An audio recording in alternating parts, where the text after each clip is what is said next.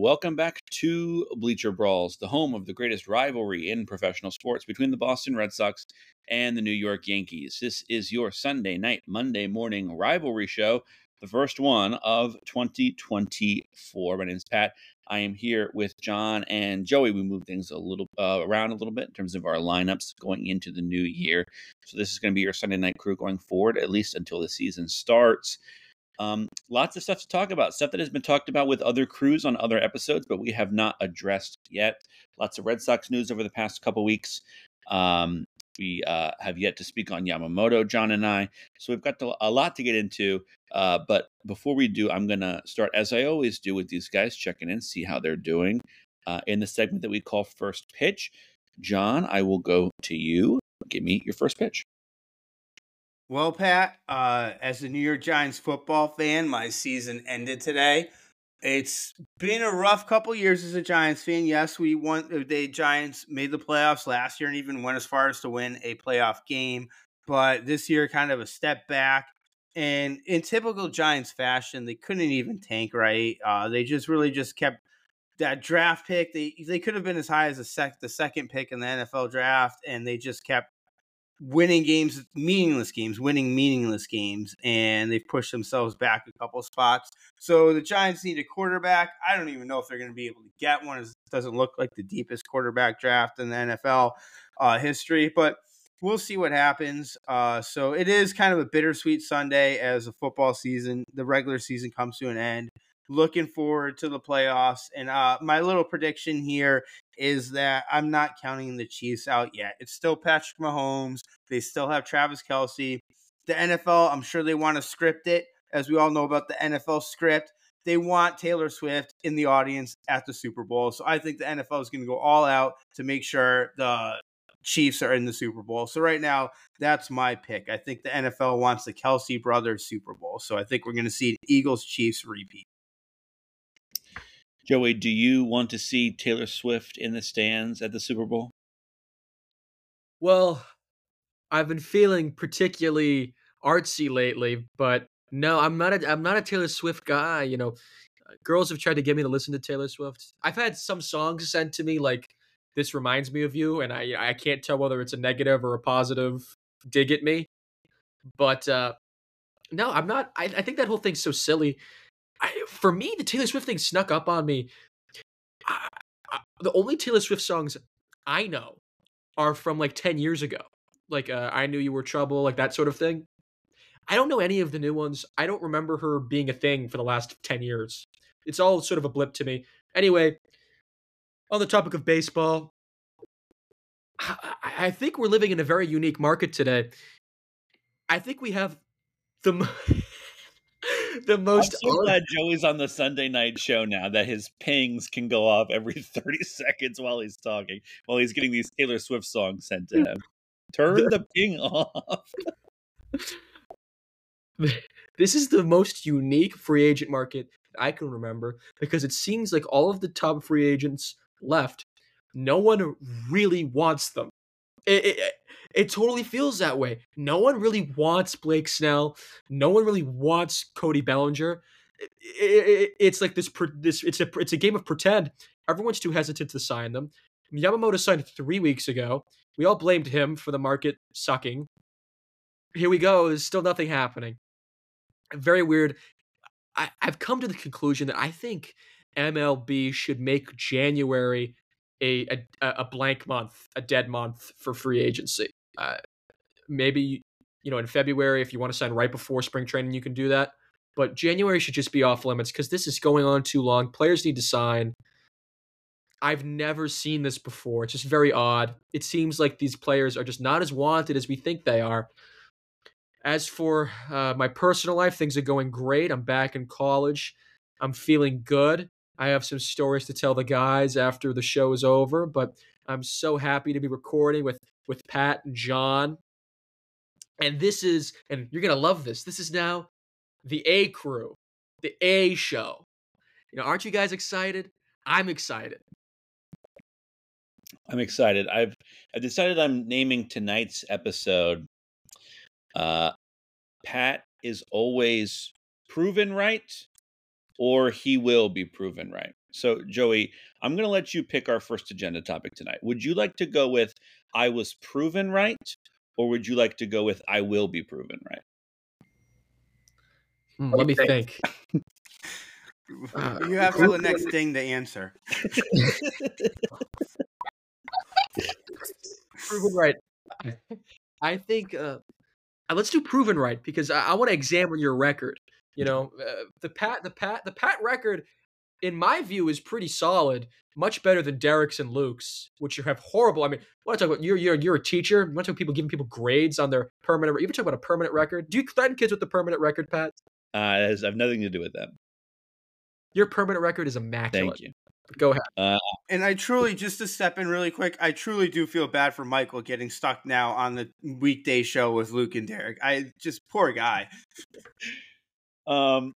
Okay, so my proven right was Yamamoto to the Dodgers. Not the craziest. Okay, like it's not like I completely came up with this myself, and I was the lone guy, saying this. Like, people thought this was going to happen. The reason I would like to bring it up on tonight's show specifically is Joey was dead wrong. Joey said Yamamoto's not going to want to go to the place where he's the fourth best player. He wants to be a superstar. He wants to be the best player on the team that he's on. And I said that makes absolutely no sense. Why would a professional athlete not want to be on the best team that they could be on, regardless of where they fall in the all-star votes? Joey, this was I was proven right.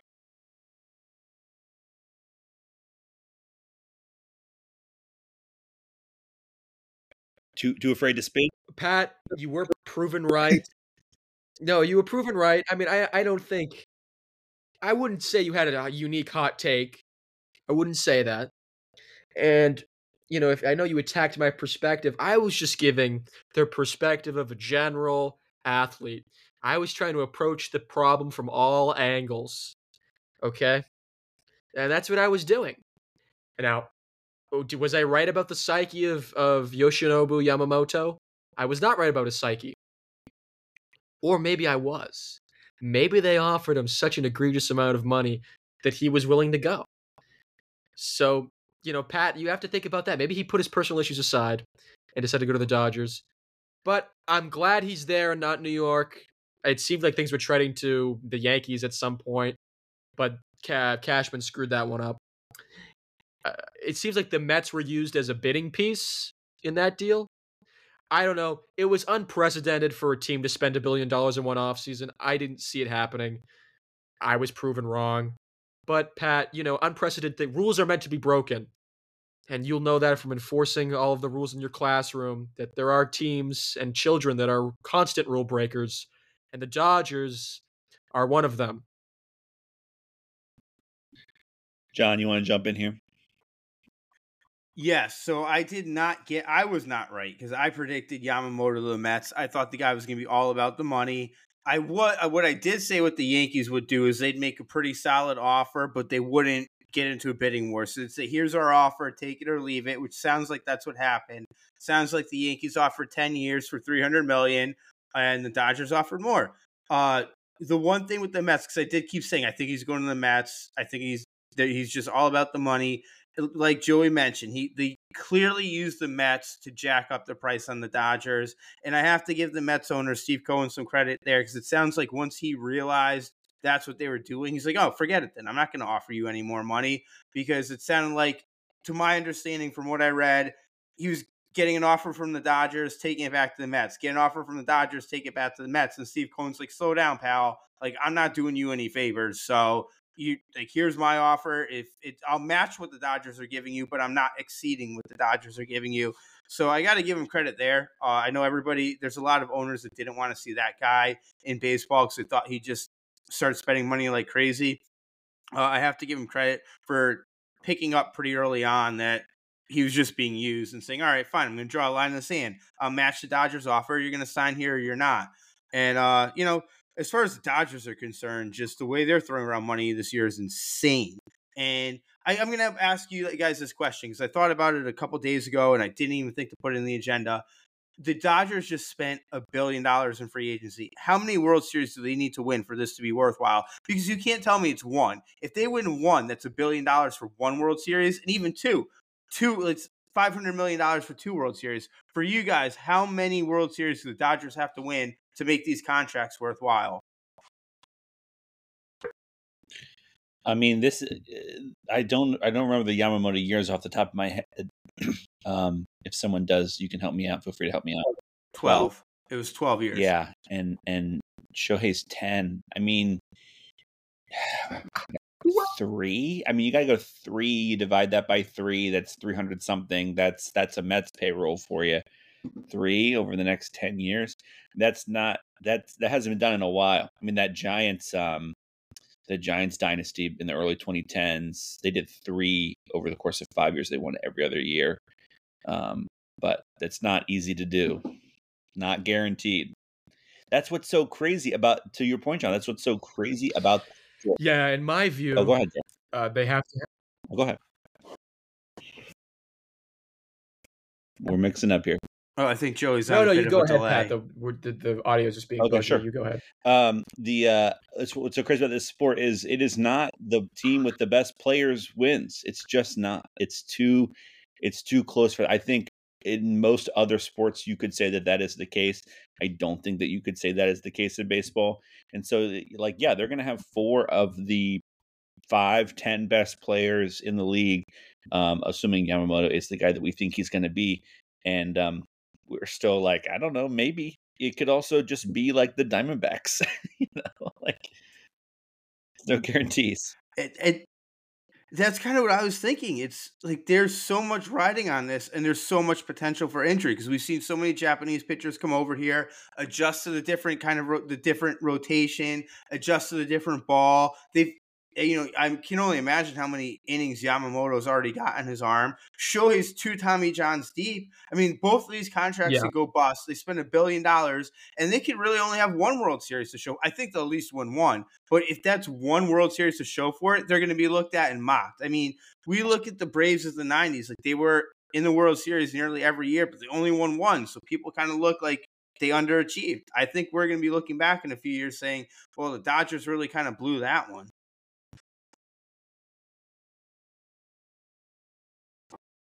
So you want to hear Joey's hot take Yes. on this? My hot take is that the Dodgers aren't going to win 1. That is a hot. I don't think they'll win a single World Series in the next 5 years. And I think in order for the deals to be worth it, Pat, I don't even think they would need to win just 3. They would have to win 3 in 5 or 6 years. It would have to be a dynasty. Not 3 over 12 years. It would have to be 3 in 5 or 6 years. 3 over 12 years is basically what the Red Sox did in 04, 07, and 13. It would have to be and just think about it. Shohei is only going to hit. He's getting older. Yamamoto, they drive Japanese in Japan. They drive their pitchers into the ground.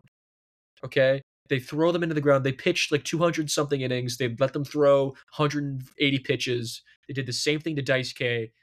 He's not going to be pitching like this for 12 years. Okay? I think their pitching rotation is weak anyway. Glasnow isn't going to pitch more than 120 innings. Kershaw's not going to come back till August, and they're going to have to treat him like a baby anyway when that happens. I don't see a World Series team. And Mookie's, I think, out of his prime at this point, maybe. I think he's heading out of it. So unless they make a big move and win in the next 1 or 2 years, I don't think they're going to win anything at any time. So that's my take on the Dodgers. I think they're going to have a lot of bad contracts. I do think what's happened this season is going to prompt the MLBPA, or not the MLBPA, but the MLB as a whole to do something about the deferred money. The deferred money thing is going to get changed because it wasn't changed because a move like this was unprecedented.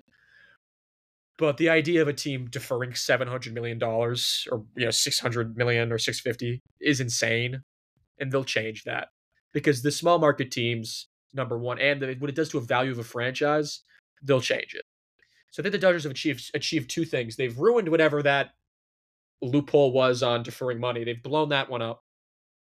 And then number two, I think they've bought themselves a good 2 or 3 years, and they're going to be in serious, serious, serious trouble. But the good thing is the Dodgers have pretty much pointed at every other baseball team in the chest and said, "Put up or shut up."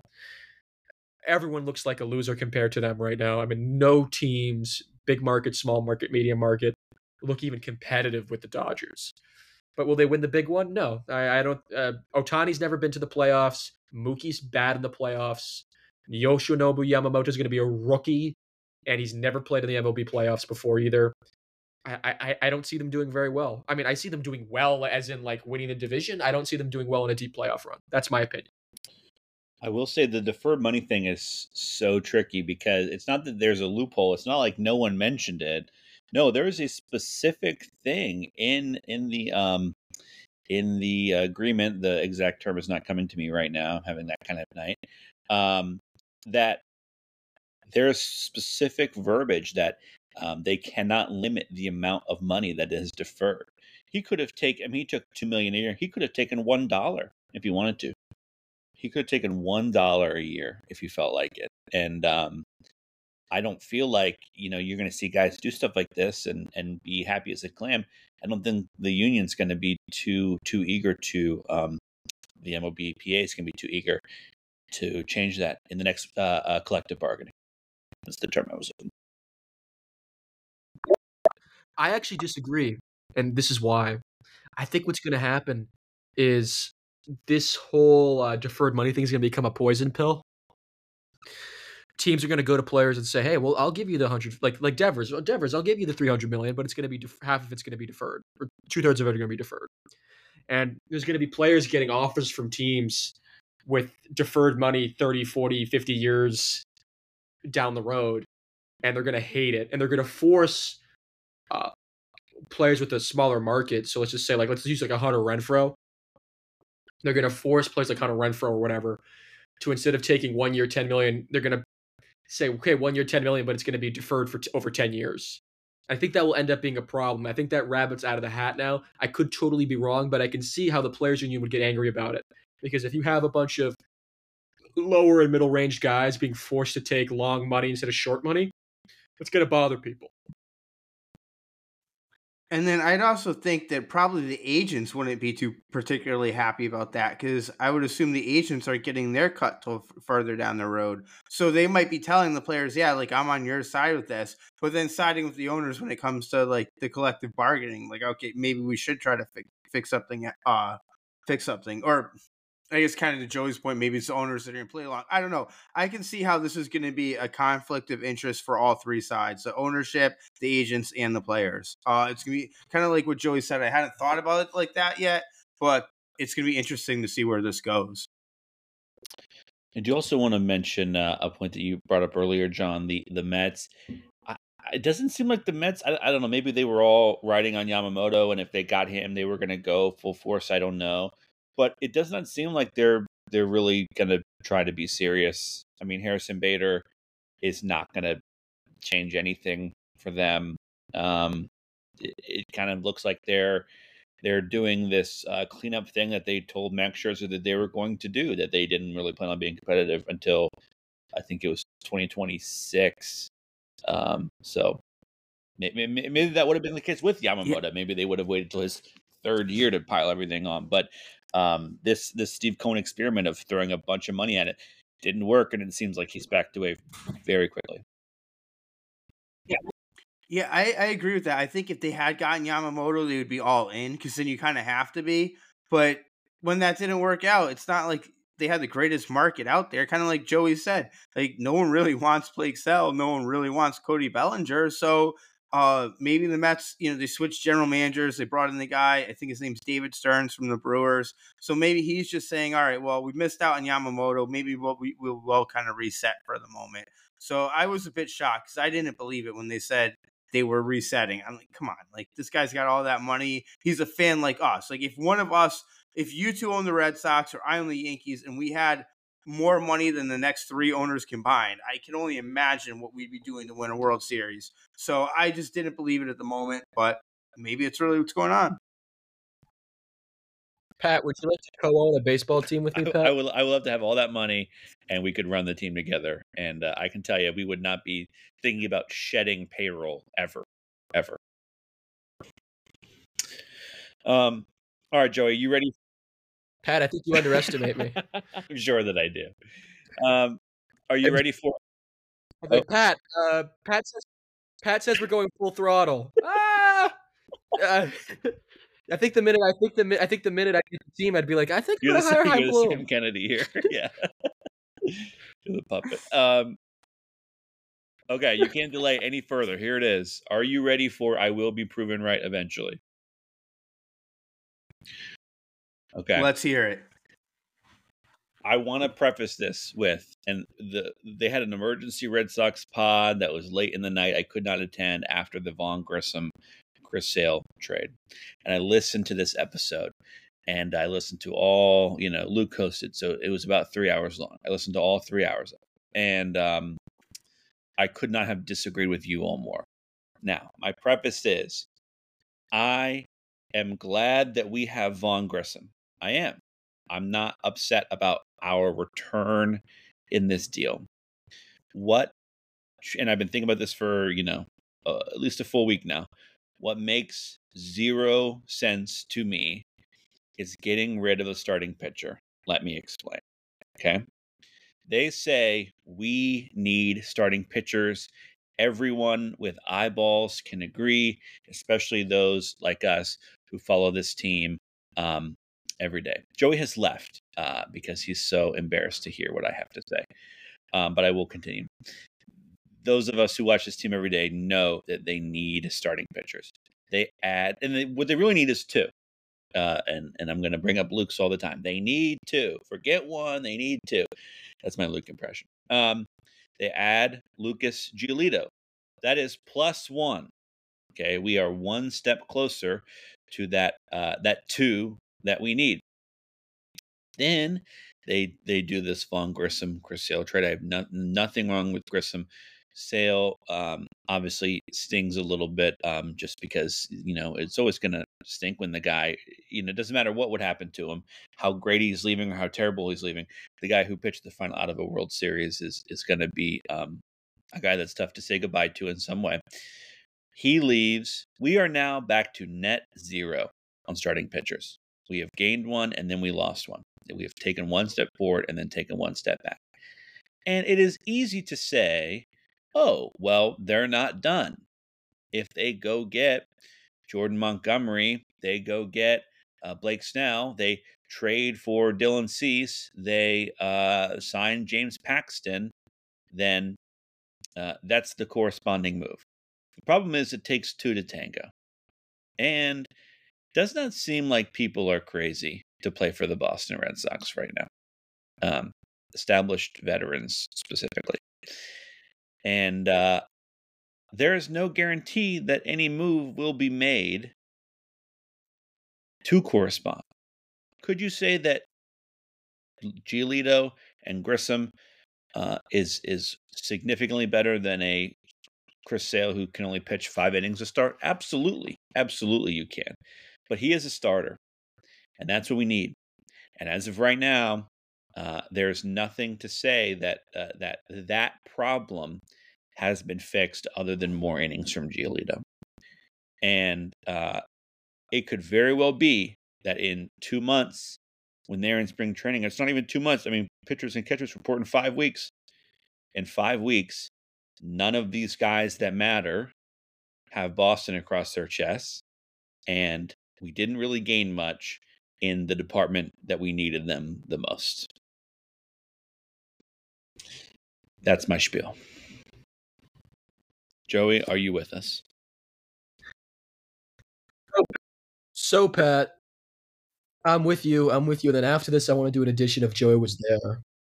But before that, I don't think you did listen to the podcast because that was pretty similar to my take. While Luke and Derek were jumping up and down, I told them that this move only makes sense if you're trading or acquiring another starting pitcher. That's the only way it makes sense. Otherwise, you're trading a guy with, I'd like to say upside. He's done me wrong so many times. He's like an abusive ex-boyfriend. He really is. I mean, he comes back, then he leaves, then he comes back. It's terrible. I'm emotionally scarred from him, but he's been on this team. Has ace upside. He pitched relatively well, except when his arm blew out, which I think is something you have to talk about. And the guy was throwing 90 miles per hour at the end of the season. You get rid of him. Who's even our ace on paper? Who's our ace on paper? Who's going to start opening day? Bayo? Giolito? It doesn't make a ton of sense. I think we're going to end up with someone. I think it's going to be Imanaga, who I'm not really that enthused about. He is a fly ball pitcher. This is going to be his first year. I don't love it. But it doesn't make a ton of sense without signing a new starting pitcher. Unless, of course, you're really into Cutter Crawford. You're really into Tanner Houck this season, which is possible. But I don't believe they are. So, yeah, getting rid of Sale didn't make a ton of sense. Maybe it was such a good deal, they just felt like they couldn't turn it down. But the move doesn't make sense without acquiring a frontline ace. And now they're talking about signing Stroman. So it's like, you know, I've been walked along the path from Yamamoto to Montgomery to Snell to Imanaga, and now they're walking us down the Stroman path. I don't believe we're going to end they're up on the liars, they're Josh swindlers, they're Winkowski thieves. path. I mean, like it's not. Yeah. Yeah. And It's insane. It's insane. Go ahead. I don't think you can hear me. It's. It's insane. We're gonna end up on the Josh Winkowski path. I mean, they're gonna be convincing us all of these. We've already got Stroman, who. Oh, we're on delay. Okay, I'm just gonna pause. All right, this is a great episode for the folks at home. I want to jump in here. It's fun to goof on Chris Sale. We've been doing it on this podcast for years. But here are the numbers. Thanks, Peter Gammons, who also said that it was his 2003 season. But the numbers are true. He pitched 4 games against Baltimore. They wrecked him. He pitched to a 10.06 ERA in those 4 games. That is a team that can hit and win 101 games and the division. Versus everyone else, every other start he had that was not against the Baltimore Orioles, a 3.21 ERA. Now listen, is that ace stuff? No. Do I need ace stuff from Chris Sale at this point? Probably not. I'll take a 3.21. I will. I mean, that's great for him and what he's been through the past couple of years. Granted, short starts, 5 innings a start, whatever it is, right? But he's pitching well against every team except for that one team being very good. It's not like, the Miami Marlins had his number or something, right? That's a team that he faced a lot because they're in the same division, and they smoked them. And I'll do an addition if Pat was there. I was at one of those games where they just smoked him. I mean, they went up like 6-0 on him in the first 2 innings. It was terrible here in Baltimore. He can pitch well. He's not a bum. He's not gone. He's just not. And he was giving us something that we needed. And I don't know. I like Cutter Crawford. I do. I've been rooting on Josh Winkowski for years now, basically ever since that Chicago start in 22. Pat, do you mind if I interrupt real you? quick? But none of them have ever been or will ever be Chris Sale. Go ahead.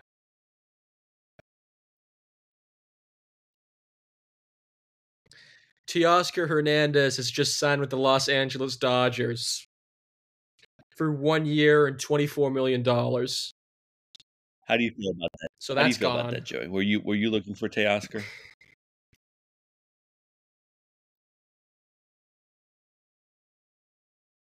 No, I hate him. I didn't want him. He was a 200 strikeout guy. But that's just another Dodgers signing. It's just crazy. It's insane. Derek and Luke are going to be mad because they both love him, but I hate him. So. Oh, wow, that's real? I thought you were just kidding that the Dodgers signed another free Eric agent. Oh, my God. Another 23 million. I haven't gotten the notification yet. Crazy. Anyway, John, you haven't gotten a chance to talk about any of these Red Sox moves, so I'll let you jump in here. So I want to say something to all the listeners at home because this doesn't happen very often, but I actually agreed with Luke in a sense, a little bit. I thought Chris Sale, it's an addition by subtraction for the Red Sox, and here's why. It does give Craig Breslow some rotation flexibility because if they keep Chris Sale, because of the money he's making, you basically have to pencil him in as your number one starter for a guy that's likely going to get hurt again. Now, Craig Breslow, I think there's a new general manager. I don't think there's a ton of pressure. I don't think Red Sox fans are expecting to go to the World Series this year. So now you have the option as a guy, Craig Breslow, former pitcher, supposed to be a pitching guru to some extent anyway. Now he has the ability to start building a rotation the way he wants to build it. It kind of like what Joey was saying. The move makes sense if there's another move down the road. We haven't seen that move yet, but I do kind of think there has to be one coming because Craig Breslow, being a pitcher, he realizes how important pitching is to the game of baseball. So if assuming they make another move and it's not Marcus Stroman, like Craig Breslow brings in Marcus Stroman, I mean, I'm jumping for joy because I think that's a horrible move for the Red Sox. So that's kind of the way I was taking it. I think it gives him the opportunity to build a rotation. Maybe he's going to build a little bit of a younger rotation. Maybe he's going to go a little bit deep and give different guys, give different minor leaguers chances as the years goes on. Someone that might not be pitching in April or May might be pitching in August and September. I don't know the Red Sox farm system. I do believe Joey knows the Red Sox farm system better than anybody here on the podcast. But it was unquestionably. So that being said, I don't know the Red Sox farm system. I don't know what pitchers are going to be there later in the season. But I think there has to be. I do believe there's a plan because you're not trading Chris Sale for nothing. Now that being said, I don't know what to make of the Vaughn Anthony Grissom deal because I just don't believe the Braves are trading. I think Luke called him if he's going to be an impact bat and a really good player. I mean, maybe, but maybe they just traded kind of a backup infielder that has an okay bat. Like maybe they just traded an Eduardo Nunez or a Rob Refsnyder who did put up really good minor league numbers, but didn't necessarily translate to the major leagues. And the Braves are one of the shrewdest organizations in baseball, if not the shrewdest.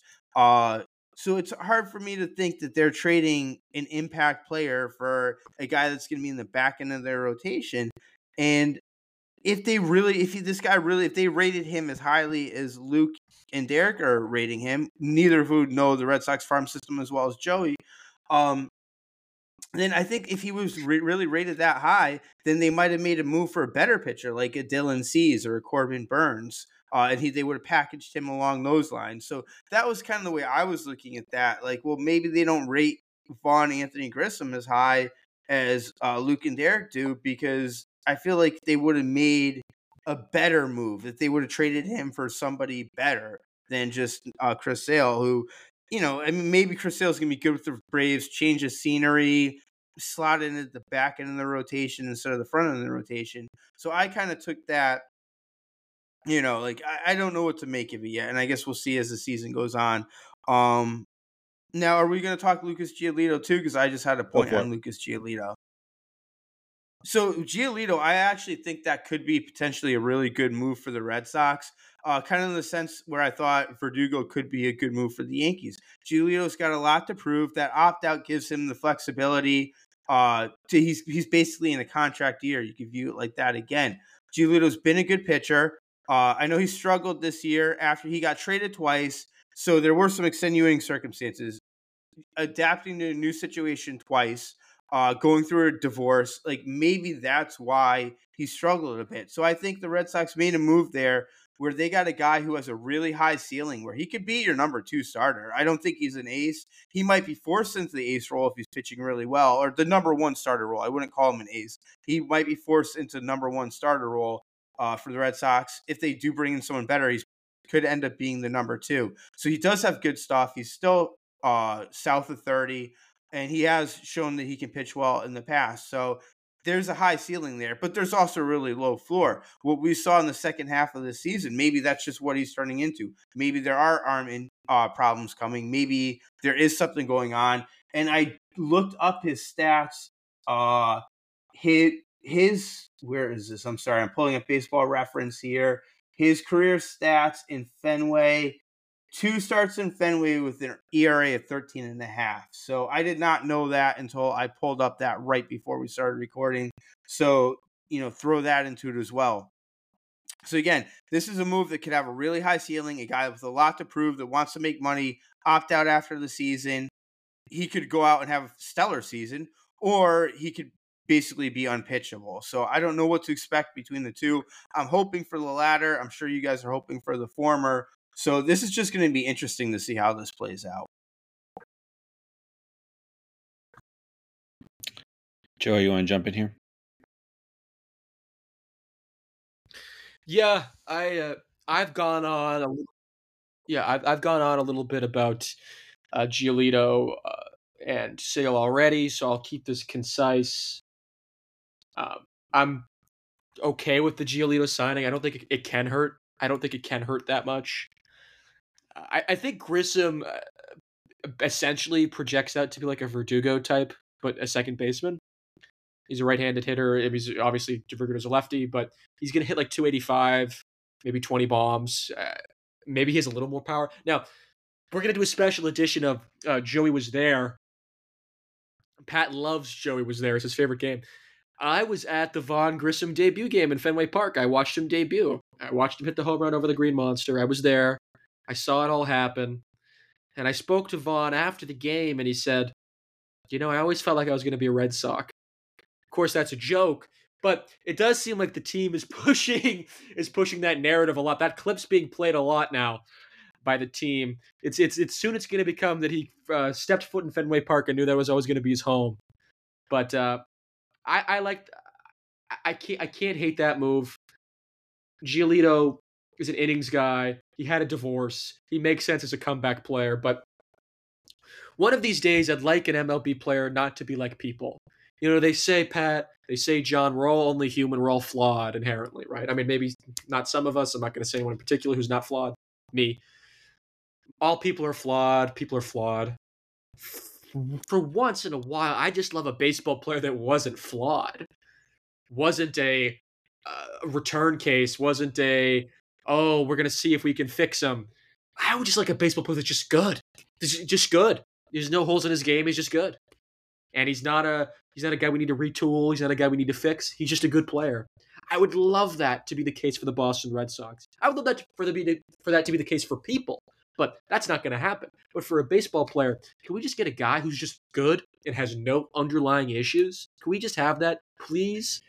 Yeah, I think that's especially true of the Red Sox fan base over the past couple of years. A lot of reclamation projects, a lot of defending. I mean, we've spent the entirety of this podcast trying to defend moves like Jackie Bradley Jr., like Corey Kluber, like James Paxton, like Kike Hernandez.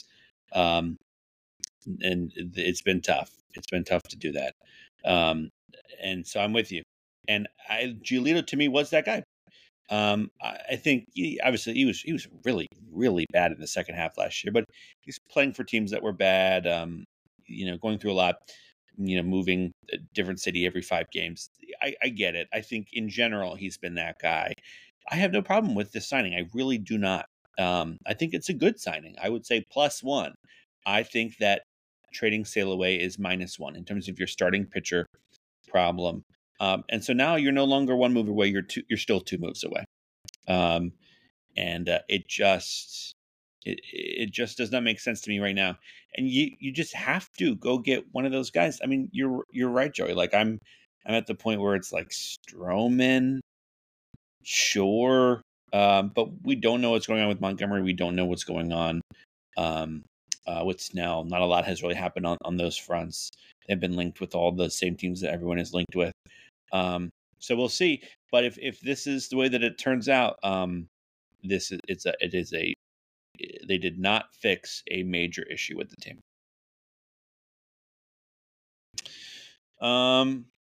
Okay, what else we got? I feel like, Joey, I have a question for you, actually. We were talking about shedding payroll, making a joke about it if we own the team, but apparently that is the Breslow mandate right now, to bring the payroll down. Um, Talks of trading Masataka Yoshida just 1 year into his contract.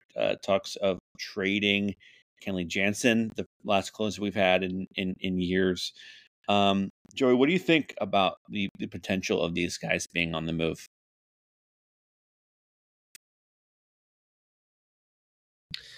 So I tweeted the other day that I feel like I'd rather keep Duran than Yoshida. And, that led to some controversy in my comment section. Most people actually ended up agreeing with me. But I would want to be trading Yoshida for the right reason. I would want to be trading Jansen for the right reason, not to shed payroll, but to pick up, a starting pitcher, right? If the Red Sox traded Yoshida for a frontline starter, that would make sense as a move to me. I would understand that, and I would be okay with that. If they trade Yoshida for a prospect who's maybe on his way to the MLB, a high ceiling, low floor guy like we've been riddled with for the last few years, I don't think this team is committed to seriousness. This team is not committed to being serious. Breslow has this mandate allegedly. I cannot believe that's actually been leaked out.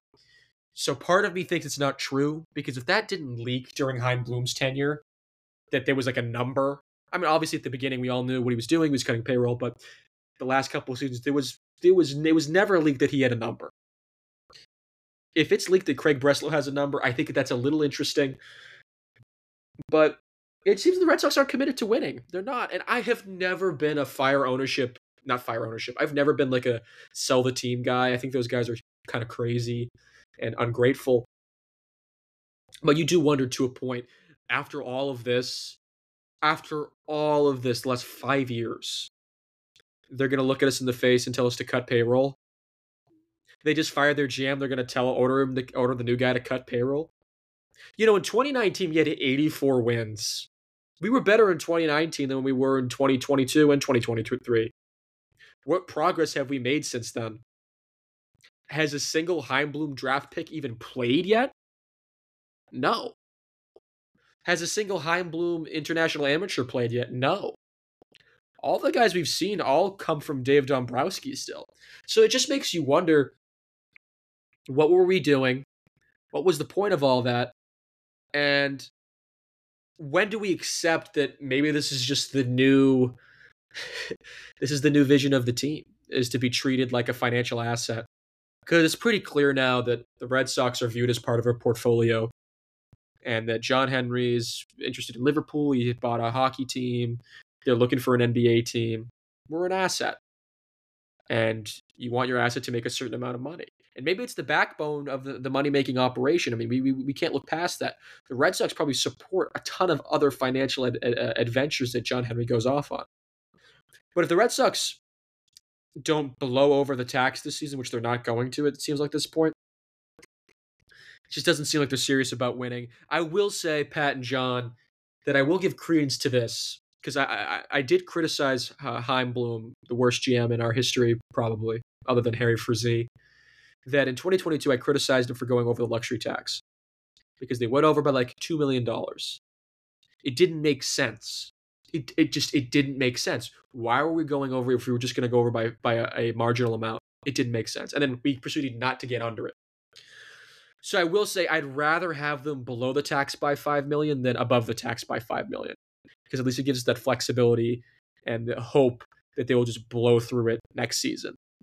But it seems like a really dark day to be a Red Sox fan. And it seems like our descent into the middle market, we're becoming a middle market team. It's very sad. John, your thoughts on everything Joey said and the potential trade of Yoshida and Kenley? I mean, I hope everything Joey just said about the state of the Red Sox makes me so happy. In a sense, as a Yankees fan, as a member of Bleacher Brawls, you want the rivalry to be like really there, and kind of like I've said it, and Luke has attacked me for it. I just don't think John Henry's necessarily interested in winning right now.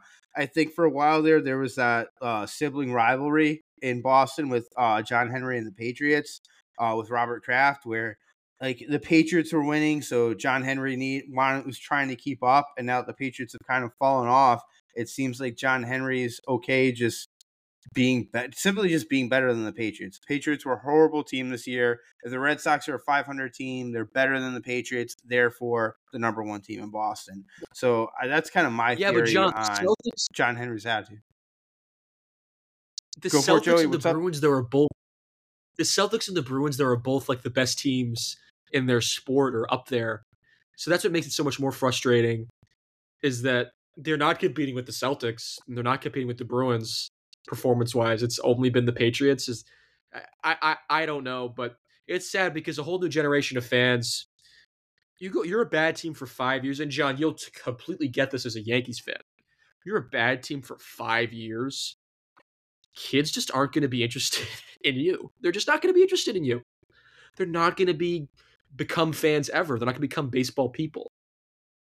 All these Red Sox and Yankees fans were made in the 90s and early 2000s because they watched their teams win and be successful, right? And if they had a bad year or two, they get really angry.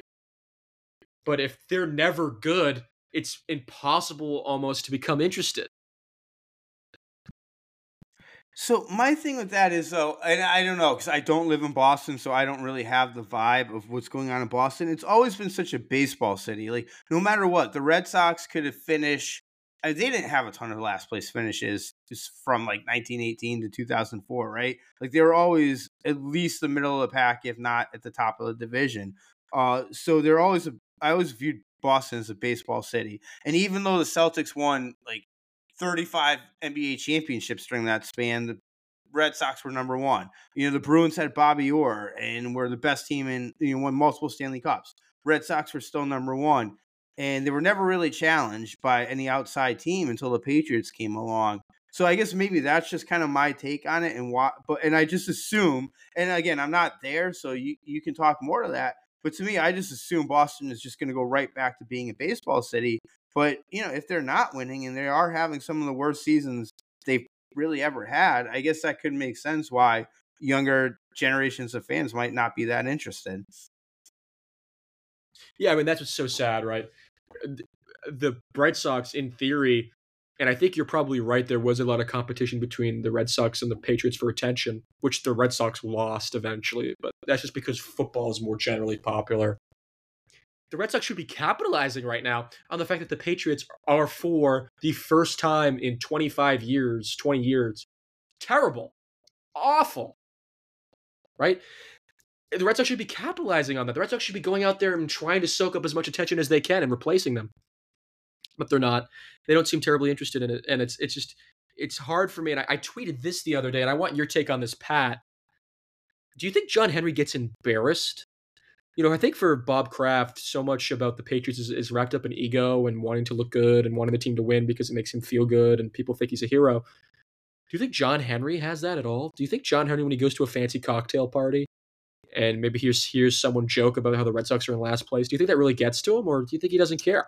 I don't think he cares. I think that there are owners who are owners because they like the sport. And not that's the only reason, right? Obviously, Steve Cohen, the clear example in baseball, but you've got Jerry Jones, you've got Robert Kraft. Like these are guys who genuinely care. I think it's just a business thing for Fenway Sports Group. Like I don't think that they care at all. I mean, they're never there. They're never there. They're never there in press conferences to defend stuff. I mean, the last time a majority of them were in one place at the same time in terms of Red Sox stuff was the Rafi press conference, which kind of just felt like obligatory. Like you have to, because this is the guy that you're saying is your marquee guy for the next 10 years. So you have to, but otherwise I don't think that they're all going to be in the same room at the same place until a World Series. Like I just don't think that they care. And that's like, I'm not really going to hold that against them. I don't think like they're businessmen. Like that's fine. That's what they do. Their lives revolve around making money. It is peculiar though when the other teams are good and spend money. And it does, like, acting like a small market team is weird. it's just weird. I mean, to your point of how long can you be bad? You ever met a die-hard Colorado Rockies fan? Like literally ever once in your life? No, I've never met one. I'd love to talk to one. Because it's very difficult to be one. And like we're gonna start getting to that point. I mean, 3 last place finishes over the past 4 years. Gonna start getting to that point where there's just nobody cares. Ownership doesn't care, fans doesn't care, and like we are right on the precipice. So now is not the time to be in my mind in terms of public image. Trading guys who won World Series. But what do I know? Joy, I know you want to throw one more thing in here.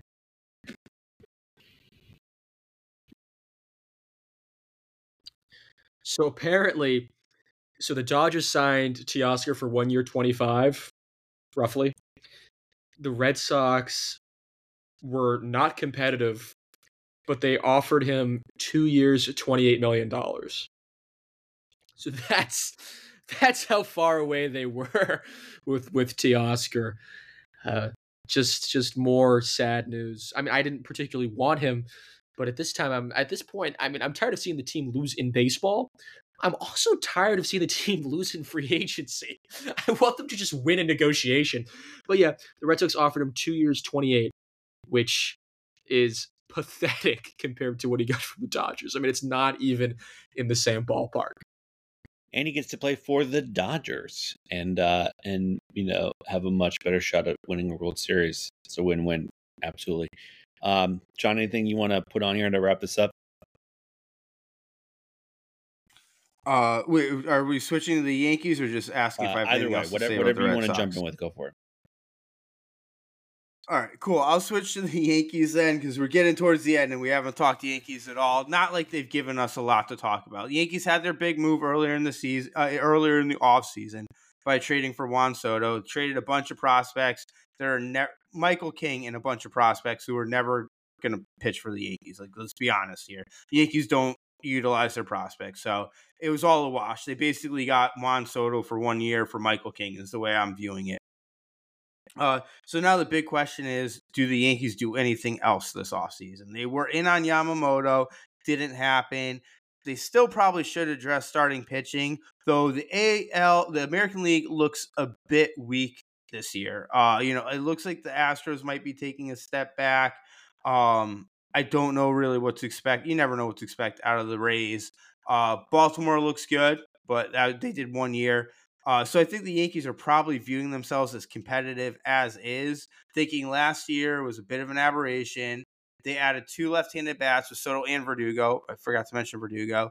2 contact bats, lower strikeout guys. So they did address some needs, and there's probably, ideally, you'd like to see them bring in the starting pitcher. Whether or not that happens, I don't know. Trade market, I don't know if that's going to happen because they did unload a lot of top prospects to get Soto. So maybe that's not happening. And then you look at the free agency. So the Yankees would have really 2 choices when it comes to starting pitching, Blake Snell and Jordan Montgomery. So, really, we'll say 1 choice because if I'm Jordan Montgomery, I'm not coming back to the Yankees. I'm a Yankees fan. Jordan Montgomery did not grow up a Yankees fan. So I'm sure there's a bit of a bitterness there. Like, you didn't believe in me. You never gave me a chance to pitch in the postseason. And when I did get my chance, I showed you that I could do it. So I'm not coming back to you. Like, if that's Jordan, I would assume that's Jordan Montgomery's mentality. Or if you do want me to come back, you're going to pay for it. So, if I'm offered $150 million from Team A, you're going to have to pay $190 million to sign me. Otherwise, forget it. I'm going to the other team. So I don't think Jordan Montgomery is realistic. That basically leaves Blake Snell. Snell's a Scott Boras guy, so he's going to want to get paid. He's going to want his money. I don't think the Yankees should invest the money it would probably take the money that Scott Boras is going to want to sign Blake Snell. I think if the Yankees could kind of get a deal on Blake Snell, sure, go for it. I know his walk total really kind of rose this year, but he also won a Cy Young. He had a pretty low ERA. He's AL East experienced, which is that's something that I always value because a pitcher that pitches in the AL East has gone to war in all of these ballparks. So, you're going to have to face he pitched all those years in Tropicana. He knows what it's like to pitch in Fenway. He knows what it's like to pitch in Yankee Stadium.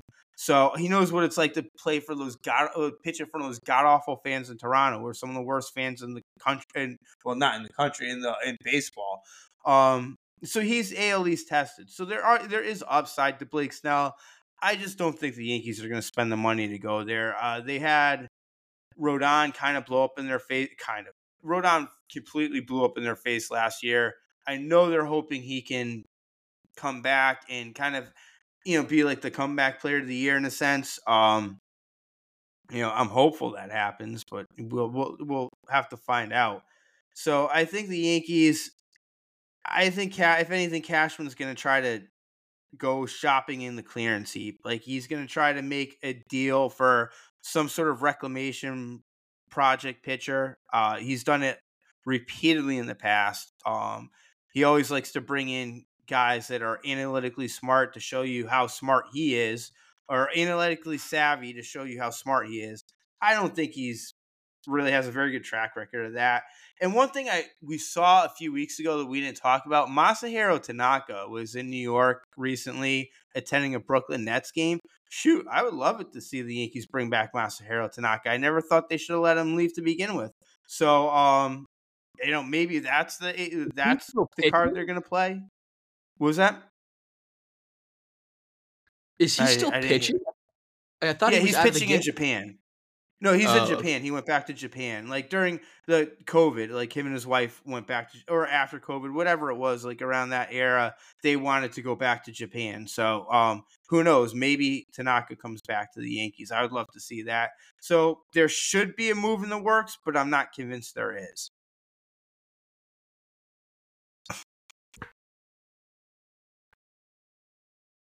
Oh, it looks like I'm the only one here. Everybody else is frozen. I can keep talking about the Yankees.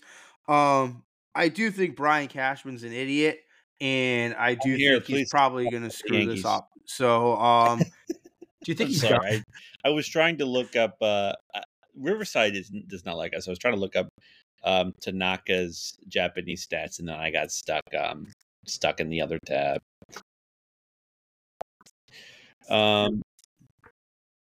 I have no idea what his stats are right now. I don't think he pitched a 4.91 ERA, 81 strikeouts in 139 in the third innings. Pretty bad. Sounds like a Yankee. And he's got to be what? He's got to be. He was 31 in 2020. He's 35. So 32, 33, 35. 34. So he'd be 35 now. Yeah. 1 year deal. All right, Joe. Anything you want to throw in here about any of that before we log off?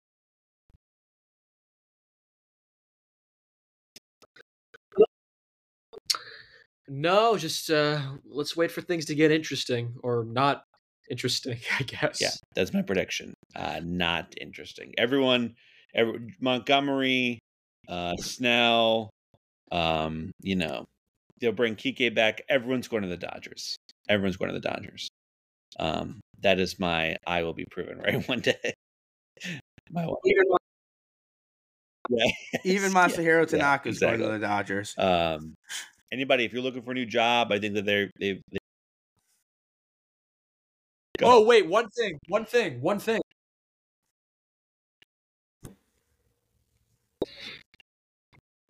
I crushed Derek at MLB The Show 14-3 or something. Hit like 8 home runs off of him. I tore Derek up. So I'm better at being a nerd than Derek. So there you go. There's no better way to end it. So we're going to log off from there.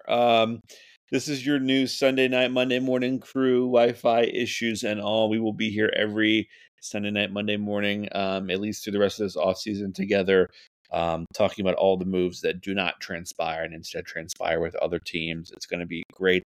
You're going to want to be there with us every step of the way. All the ways to do that, you can hit subscribe, rate us 5 stars, leave us a nice review on your podcast app of choice. Hit that subscribe button.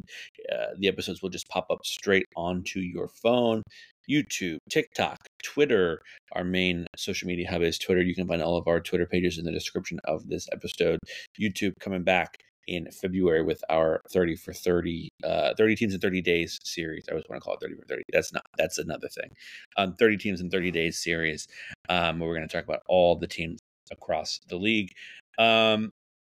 You're going to want to be with us every step of the way. We are, believe it or not, like I said, like 5 weeks away from pitchers and catchers. So things are going to happen fast. We're going to be there, and then we'll be there through the season as well. We hope you will join us. I'm going to sign off for these guys. My name is Pat. For Joey, for John, thank you guys for being here. Thank you guys for hanging out with us. Hope you had a good new year, all those happy holidays, and we're ready for 2024 with you there with us.